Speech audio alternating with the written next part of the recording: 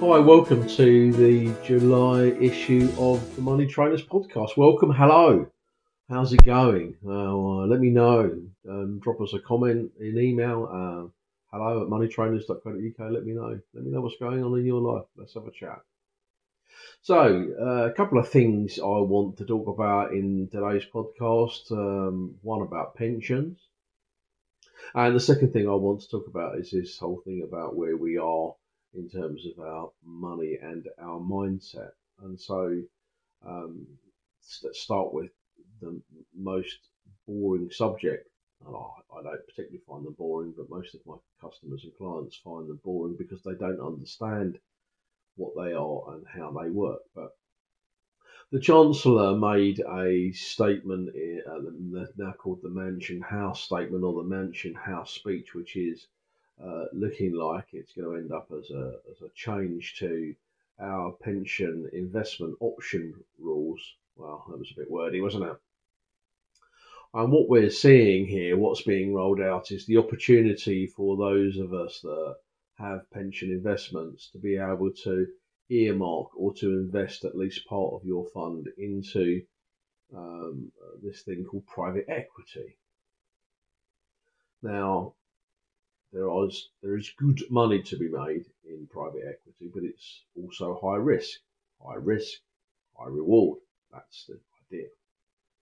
However, the reality is most private equity tends to be loss making, and that's the reason why the returns are so great, because you might get 1 in 20 or 1 in 30 investment that pays off big time, but the rest of the investments fall to zero. Does it make money? Yes, of course it makes money. The question I have, and this is what was going to be rolled out in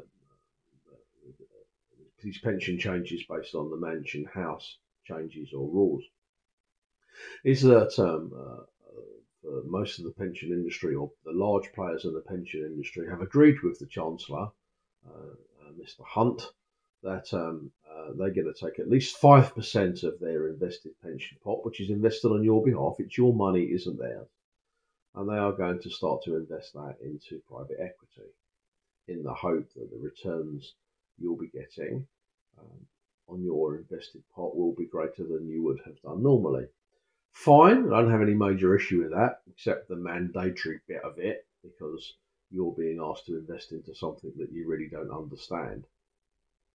More importantly, the charges on private equity type arrangements are always higher than you would find from a normal managed fund. And the most important thing about pensions and managing pensions long term, the thing that has the biggest impact, is, of course, charges. And so I have a real issue with that in terms of providing advice and guidance and help for people that have got pension contracts and pension investments, is that I've always said that charges are the only thing that you can control, and you should be very, very careful about how much you pay in a pension charge, because that's the thing that's likely to have the biggest impact.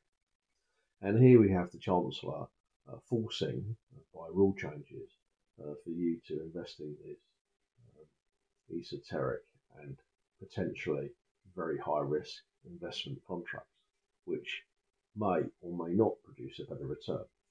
Evidence is with these funds that say they tend not to produce the returns we expect. The kind of people that invest in them are very wealthy individuals that can afford the losses.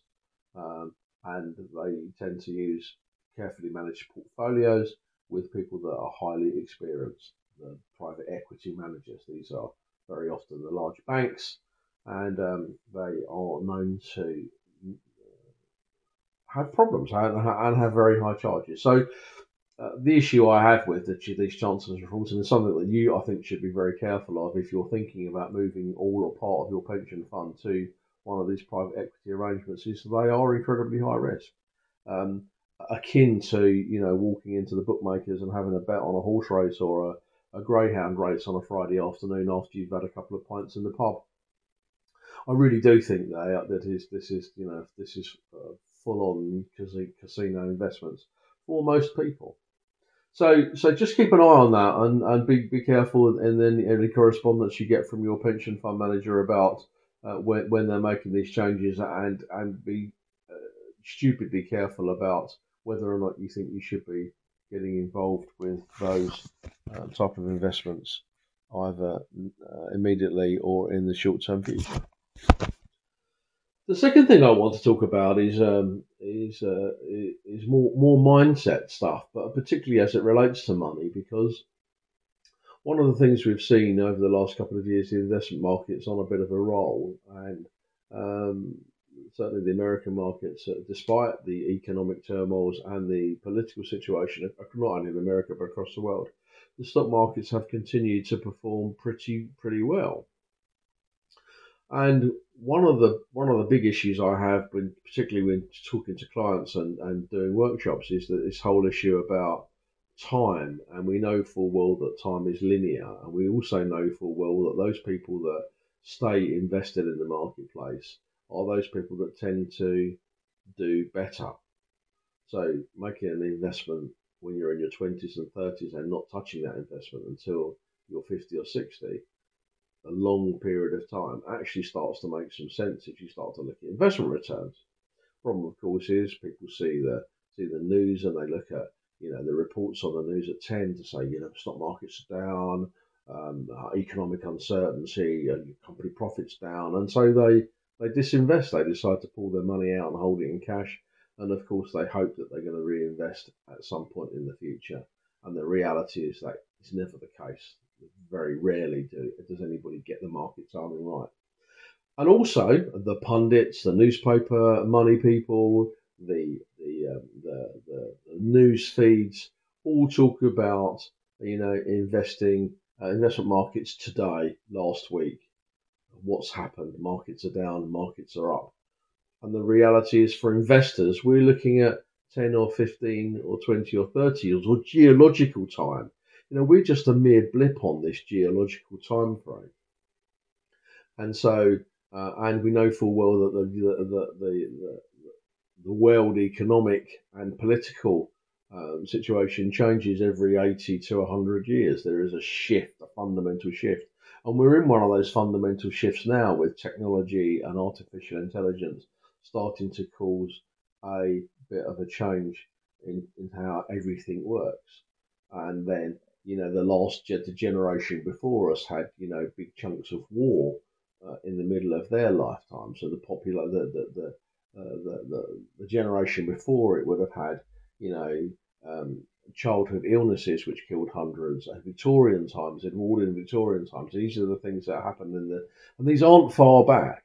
But in terms of making investment returns, having that longer time frame, ignoring the movements in the market over the day or the month, which is what the pundits want you to think about. They want you to buy into this market volatility, but over the long term, the markets aren't volatile at all. The returns smooth out, and so you need to be looking at these things like our lives in geological time. What happened yesterday, what happened last week, what happened like 10 years ago. The career decisions you made are gone. They're at the other end of the tunnel. We're now coming into the light at the right end of the tunnel because we've moved forward. So everything is different, and we need to be making decisions based on what's in front of us and what we think the future's going to be. And this is really interesting when you start to mull that over in relation to your investment planning. We're coming out of the end of one tunnel and perhaps going to a nice bit of open ground on the other side of the mountain. We need to be looking at what the options are there. We've got wheat fields on our left, if we've got barley fields on our right, if we got that could be artificial intelligence on the left, it could be technology on the right. Where should we be investing in order to take advantage of that? Where do we need to be positioning ourselves, both physically and mentally? And this is a whole thing about. This is all over the place. This podcast today, just on this point about making decisions, looking forward. So when you get to your 60s and 70s, and your joints are starting to play up, and you've got all sorts of autoimmune disorders like arthritis or rheumatism or whatever else is going on with you. These are NCDs, non-communicable diseases. These are diseases that we all get as a human species, which are caused by our own systems. They're caused by us getting old. Many of these NCDs are avoidable. So what we need to be doing in order to avoid having the arthritis at age 70, we need to be making sure we're exercising in our 60s and 50s. We need to be making sure that our diet is right in our 40s and 50s and 60s in order to avoid the problems we get in our 70s. If we're smoking, if we're drinking too much, these are so when you're in your 40s and you're looking at the end of the tunnel, what tunnel I just mentioned, at the end of the tunnel, it could well be arthritis, immune diseases, it could be all sorts of things, as well as being old, that's going to be causing you problems. But you can prevent that before you leave the tunnel. You can start to manage that way before you get to the end. And so this is one of the things I took about the workshops is this issue about planning forward. We cannot change the past. Your lack of investment returns, your lack of savings, your poor diet behind you. That's at the other end of the tunnel. We're now considerably further forward, so we can ignore what's going on behind. We know what we need to do because the information we need is out there, not necessarily the knowledge. So from your point of view, looking at being at the end of the tunnel and looking what's in front of you means you'll be making different lifestyle choices. It also means you'll be making different investment decisions, perhaps better investment decisions, perhaps investing for the longer term rather than the shorter term.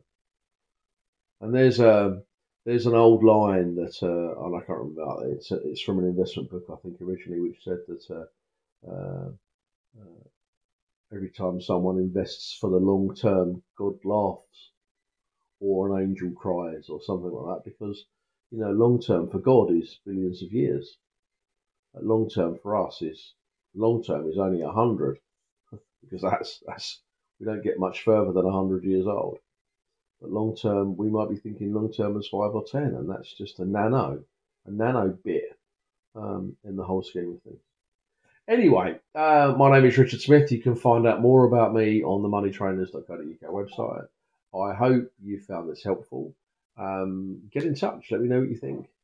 Give me some feedback. 5 stars wherever you're viewing this will be really important for me. It helps me a lot. And I look forward to speaking to you at some point in the future. Thanks very much.